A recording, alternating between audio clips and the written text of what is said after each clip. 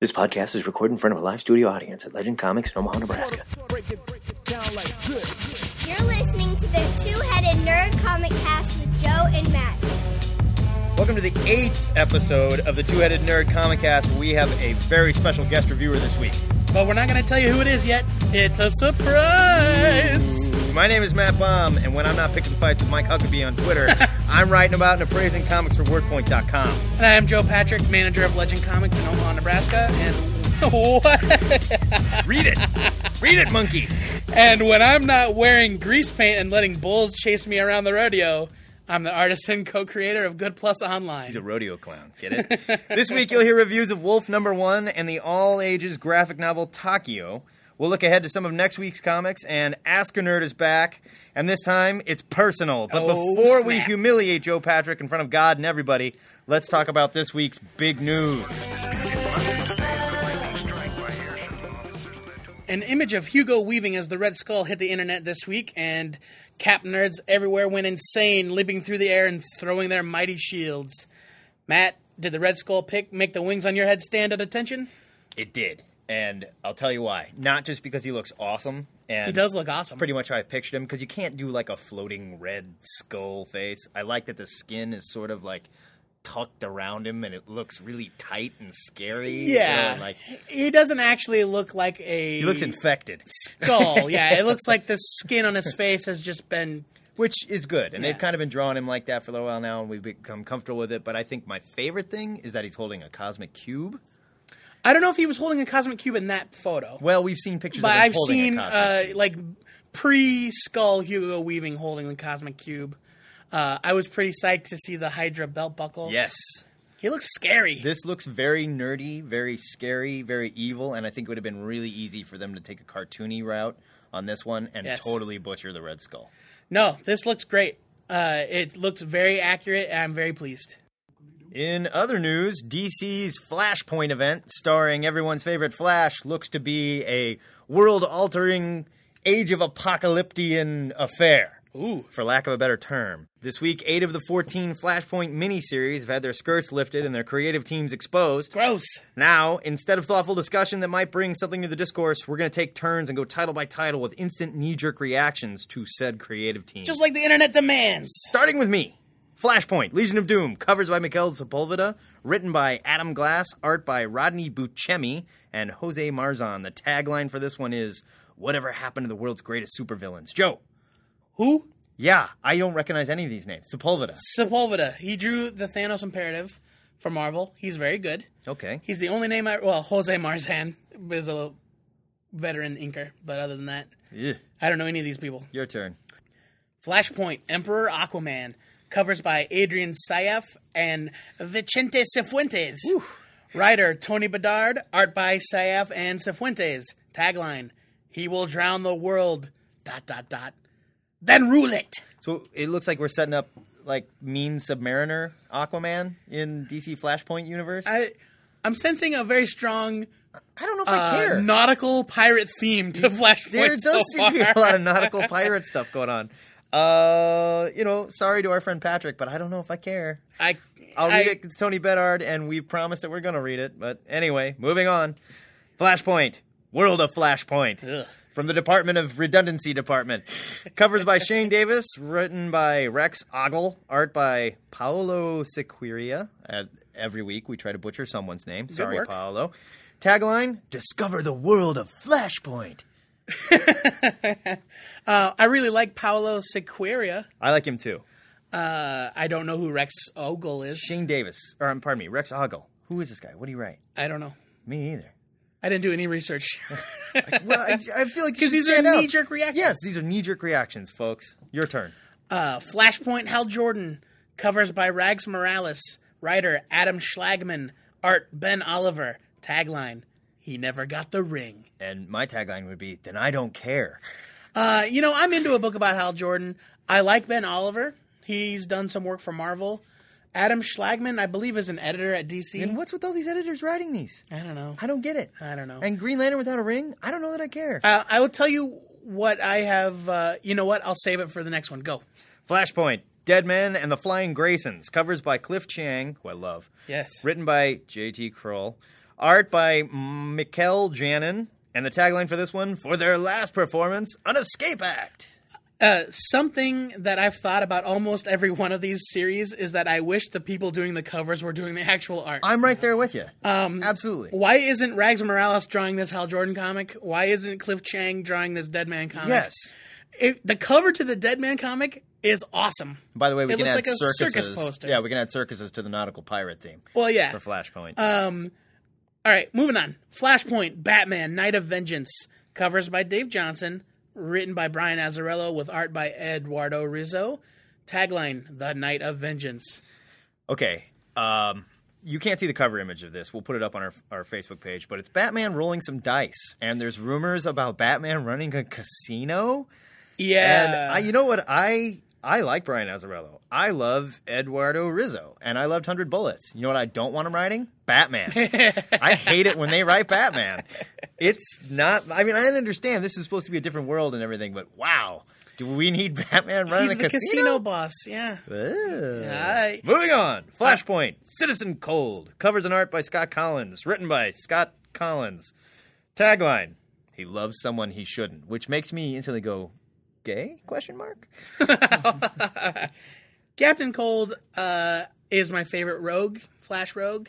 Scott Collins wrote the Solomon Grundy series, so he's got a few titles under his belt There's as a whole a writer. lot of Scott Collins going on here. I still like Scott Collins. And as I recall, Solomon Grundy was Scott Collins, Jeff Johns, like Slash, right? Nope. No? No. You sure? Yes. We're going to check that one.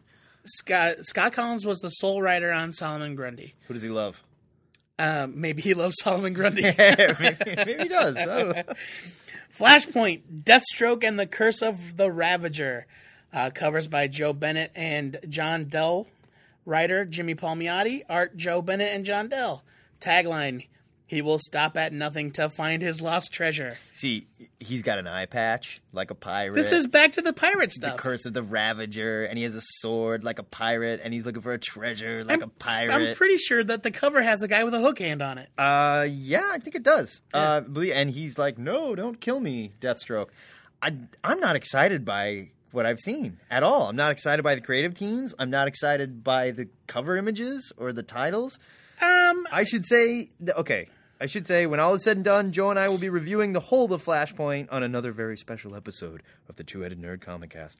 But for now, we want to know what you guys think. Well, obviously, those are our knee-jerk reactions. Go to our Facebook page where the question of the week is Flashpoint. Are you all in? Are you hedging your bets on this one and only reading some of it? Or did you fold the second you heard the words 14 different mini-series? I'm all in. We have to be. It's our job.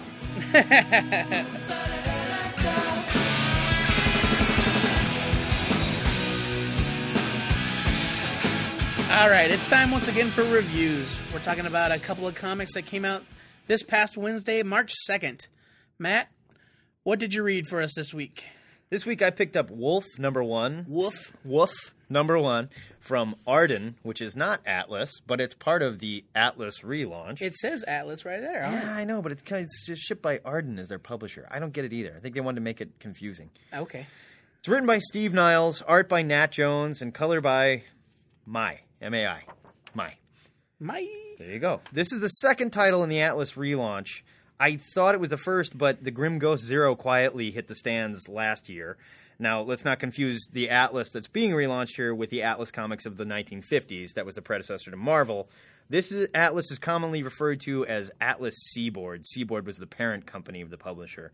They were created by Martin Goodman, who was one of the Marvel founders in 1974. The publisher was around for a whole year before it went broke.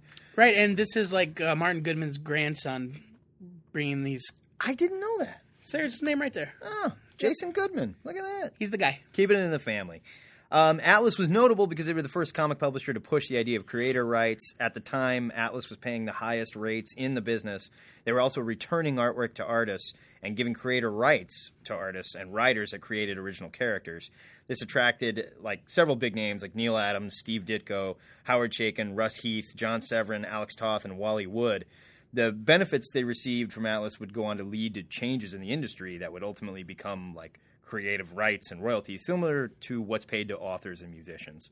So the problem lied in the fact that you had a bunch of artists trying to write comics, and they sucked. Sort of like Image in the early 90s. It was the 1970s equivalent of Image Yes, Comics. they were the first Image, basically. Atlas Comics looked great, but they read like uninspired derivative crap, and that is a quote that I'm giving. Wow. Yes. Which leads me to Wolf number 1. The original Wolf was created by Larry Hama way back in 1975. Speaking of uninspired derivative crap, Wolf the Barbarian is essentially a watered-down Conan the Barbarian, who had a very successful title that was being published at the same time. Wolf was orphaned at a young age when his king and queen mother were killed by trolls in the service of an evil sorcerer. He then devotes his life to revenge and became a sword-wielding tough guy. it should be stated for the record that none of that information Oh, I'm getting there. is conveyed in the comic. I'm getting there. Okay. So we flash forward 35 years, and Steve Niles has breathed new life into the forgotten Conan ripoff with the help of artist Nat Jones, who could serve as Rob Zombie's body double should Zombie ever need to distract assassins. He looks exactly like him. Judging by the cover, you would think this is a story of a time-displaced barbarian, and I'm sure that story is coming, but it doesn't happen here. In fact, not much happens here at all. Niles just doesn't give us much to glom onto with Wolf. After reading the comic, I honestly couldn't tell you anything about the character, other than he rides a horse, doesn't talk much, and seems to know the villain, Sanjon, who I'm guessing is the sorcerer that killed his parents. Now, that history I gave you came from internet research, not from this issue, because none of that is there. I'd like to say that I may have just given you a spoiler, but like I said, there's nothing in this comic Spoiler alert. that would supply There's you. no story. Yeah, there's nothing that would supply you with that info. Almost nothing happens in Wolf number 1. We see an unexplained meteor shower pounding an unnamed area. A sorcerer puts on a scary hockey mask, kills some of his followers, and then Wolf messes him up a little bit, only for the sorcerer to jump through an unnamed, unexplained portal into what appears to be modern-day New York. And when Wolf tries to follow him, he ends up pulling Officer Lomax through to the other side, who will be featured in the next issue. In the end, it says in big bold letters, next month, Lomax. He's got his own logo. My question is, why do I care? Who are these characters? You know, that says to me that Lomax was another if old Lomax character. was an old character, I don't think he had a title, because I researched this. I looked at the old Atlas titles. Yeah, but and maybe one of he was them like a supporting was character. not Lomax. Maybe he was, to be fair. But back to what I was saying. Why do I care? Who are these characters? Where are they? There just isn't anything here to make me want to read a second issue. I'm not saying that there's some rich Wolf continuity to draw on that Niles skipped over. I'm sure the old stuff sucked, or Wolf would be better known today. But give us something. I think Wolf had 2 lines in 22 pages, neither of which revealed anything about his character or demeanor or what he had for lunch. Just nothing. When you have a character like Wolverine or Conan or the Lone Ranger, you can start a story by leaping straight into the action. These are long-established characters, and we don't need to be reminded who they are or where they're from. We don't need to see a radioactive spider bite, Peter Parker at the beginning of every Spider-Man comic. That said, Wolf the Barbarian is far from iconic, and after reading my first 22-page Wolf story, I know more about Lomax, the stereotypical cop, in the end of the comic than I do about the main character. I can't even say the story was bad because almost nothing happened. And I'll say it. The story was bad. Okay. All right. Nat Jones has done a lot of work for IDW and Image, and the bulk of it has been sword and sorcery or horror stuff, both of which he's good at. He fits right in the Spawny type area. He's just not for me. Jones has this really, really detailed, thin-line style that just doesn't do anything for me. He reminds me of Ron Garney's work, specifically on the latest Wolverine Weapon X. I love Ron Garney. I do too, but without Garney's depth, motion, or point of view. You know what I mean? Like, Garney can take a style like this and make it interesting. I feel like Nat Jones is posing over and over and over again. It's almost like he gets lost in his own detail and he forgets to give us any motion. And his style is just way too posed for me. Yeah, I mean, he's competent. Yeah. But like you said, there's nothing really special about it. This comic did not draw me in at all. And I'll admit, sword and sorcery is not my preferred genre. It's not my favorite. But it can be done well. Yeah. Anything can be done well. Exactly. But, I was willing to give it a try, and if it was good, I'd say so, but there was nothing here for me. This feels like Steve Niles wrote this script in 5 minutes. Yes, it absolutely does. There's just nothing here. I got to give props to Nat Jones for fleshing it out. Yeah, and, Steve Niles is a writer that I find very hit and miss. I really loved the Mystery Society book he just put out. Heard it was great. Very good. Gotta read that. But this, I agree, it seems like he just kind of cranked it out in an afternoon, and there is nothing here. As a first issue of what is, I assume, an ongoing series, it does a poor job. Yeah. I mean, there's just nothing to draw me back. I'm saying if you have some fond memories of Larry Hama's Wolf, which I doubt you do, but then maybe this is a skim it. Otherwise, I'm saying this is a full-on Leave It book. Likewise, leave it. Sorry, Atlas. Don't you know the Dewey Decimal System? Conan the Librarian. So that's a double Leave It for Wolf number 1 from Atlas, Arden, whatever. Joe, what did you decide to read this week? I kind of went in a different direction than I normally do. I am reviewing a graphic novel, not a single issue.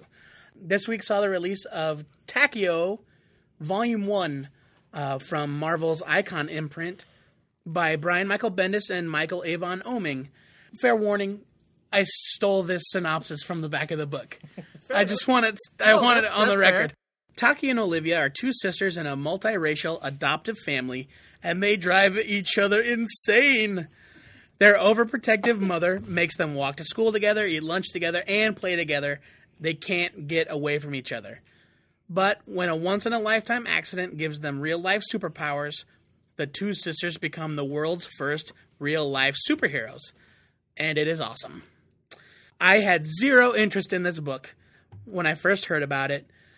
An all-ages book with characters named after Oeming's wife and Bendis' daughter. I was like, oh, too cute. It's like George Lucas's kids in the Star Wars prequel. I wrote it off as a vanity project and forgot all about it. But then I read a few pages in the preview at the back of this week's issue of Powers, and I did a complete 180. That the strength of those few pages that were previewed in Powers completely sold me. The writing is solid. It's typically strong Bendis dialogue, and the voice of Olivia, the younger sister, is hilarious. Yeah, and he doesn't dumb it down either. Like a lot of writers, when they write kids, think, well, kids are just less intelligent people. Yeah, right? and so they write them like morons. He does a good job of making Taki sound older, and Olivia sound young. Absolutely. Without making them sound like idiots. They sound like children. There is a scene where Olivia tries to pronounce the word telekinesis, and I'm not going to spoil it for you, but I laughed out loud. There is a real youthfulness to it that makes it easy to feel the influence of Bendis' daughter, Olivia, his daughter in real life, who is listed as a co-creator of the Takio concept. The quote-unquote villain is a sympathetic character. You can sense his desperation as his life is like falling apart. And he is a bad person that makes bad choices, but he isn't like a mustache-twirling supervillain. No, he's a fairly believable. Yeah, he's a real guy in a bad situation. In a desperate situation. That goes down a bad path. He's a man with very real problems that reacts in a very real way, and that kept me invested in his story. And in fact, aside from the actual superheroics, the whole story is firmly rooted in the real world. The book wraps up with a scene with this kid in the cafeteria, and the words out of his mouth could have come straight out of 10-year-old Joe Patrick, because he has discovered that he now lives in a world where there are superheroes, and it is blowing his tiny mind. Oeming's art is so stylized that I feel like it's almost review-proof at this point. He's also, but it's different than what he does in Powers. Yeah, it's a little cartoony. Well, every book that he does is a little different. Yeah. He is a master storyteller, and he's great with facial expressions, considering his minimal style. You know, he doesn't have that many lines, and he does a good job conveying different types of facial expressions, and I think that's really impressive. The art is dynamic, and everything pops from the page, and I give a lot of credit to Nick Filardi, the colorist. Yeah. Everything is so bright and vibrant. It feels like you're watching a cartoon. Yeah. There are a few moments, though, like in almost every Oeming book, where I have no idea what's happening. It's clear that there's something happening, but the art doesn't really convey exactly what that something is. For example, at the point where Taki and Olivia get their powers, there's just like a lot of weird posing and energy, and it goes on for panels and panels. And I was like, what is happening here? Yeah, I mean, they were trying to get something across, and I think maybe they were going for this mystery, sort of, so we're all kind of like, whoa, Yeah. what is this? But, I find something like that in almost every book that Oeming draws, where he's drawing some sort of weird explosion or something, and I can't... Pile of guts. Yeah, I don't understand what's going on in these, 3 panels. But regardless, the artwork is beautiful. Oh, and also there are a few instances where Olivia, instead of looking like a little girl, looks like the alien from Mac and Me. Sort of. Or an ape. But yeah, other than that, Oeming's art is great as always. This is labeled as Volume 1, which implies to me that they hope to make more, and I hope that they do. It's a great book to hand to your younger daughter, sister, or niece. And speaking of that, I'm going to introduce our guest reviewer. I am an adult. I'm an old man. My point of no view... business reading kids' comics. Hey, my point of view shouldn't really matter. So we went out and got the kids' perspective. So joining us here, our special third chair, Lydia Baum, Matt's niece. Say word. Say hello to Lydia. Hello. What did you think of this book? I actually liked it a lot. Did you? And I kind of disagree with you when you said that. Oh my! When you said that Oeming's drawings don't really tell the story, because I kind of like how I would understand it even if it didn't have words in it. If just that, I just kind of That's think the mark that of a good storyteller. I think the drawings told the story just as much as the words did. Excellent. What did you think about the characters? Did you think they sounded like real kids?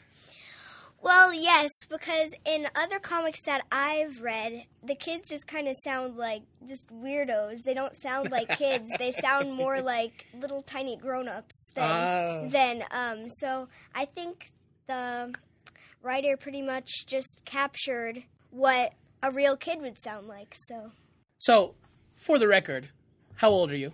9. 9 years old. So you're not Matt's wife pretending to be a little girl. No. You are an authentic 9-year-old. Yes. That's disgusting. So, would you like to read more about Takio? Oh, I would. I really, really want to read the second one. Excellent. You hear that, Bendis? Get on it. All right. So, if you had to rate this book, buy it, skim it, or leave it, what would your rating be? I think you should buy it. I think you should buy it as well. Hey, glad girls, I only wanna get you high. That's a strong buy it from Joe Patrick and our kid expert, Lydia Baum. Thanks for helping us out, Lyd. Welcome. It's time to take a look at some of the comics we're excited about for the week of Wednesday, March 9th. Joe, what are you looking forward to this week? Well, I know that a couple podcasts ago we talked about how I was sort of anti-cross-gen back in the day. Which is shocking. Really shocking. Listen, they took all my favorite comic book creators and stole them away from me. How did you fight it? I've seen your Wednesday piles. They made them go to live on their scary compound in Florida, and they couldn't work on any of their other titles. Mark Waid, I lost Mark Waid for like 2 years. I pictured like the tracksuits and the Nikes and the shaved heads and the mutilated. Never mind. Anyway, so all that said, I am actually looking forward to Sigil #1 by Mike Carey and Leonard Kirk, 2 creators that I really enjoy. People loved those cross-gen books. I love those cross-gen books. I never really read them. And now that I'm having a second chance, I'm excited to see what it's all about. Yeah, good times. I'm looking forward to Venom #1 by Rick Remender and Tony Moore. This is the same team that was on Frankencastle, the Punisher spinoff, which a lot of guys out there hated. Not me. I enjoyed the heck out of it. Me too. It was a ridiculous fun romp. I think this Venom book is going to be a lot of fun. Dan Slott has done an amazing job setting it up in the pages of Amazing Spider-Man. No pun intended. And but I love the idea. I love the government slaving the symbiote to Flash Thompson, who lost both his legs in active duty in Afghanistan. Sure. Okay, Afghanistan. And he's back. He's been given a second chance. He's wearing a really cool, militaristic-looking Venom suit, running Black Ops for the government. Yeah. This book is going to be fun. I agree. A lot of fun. Really looking forward to this one.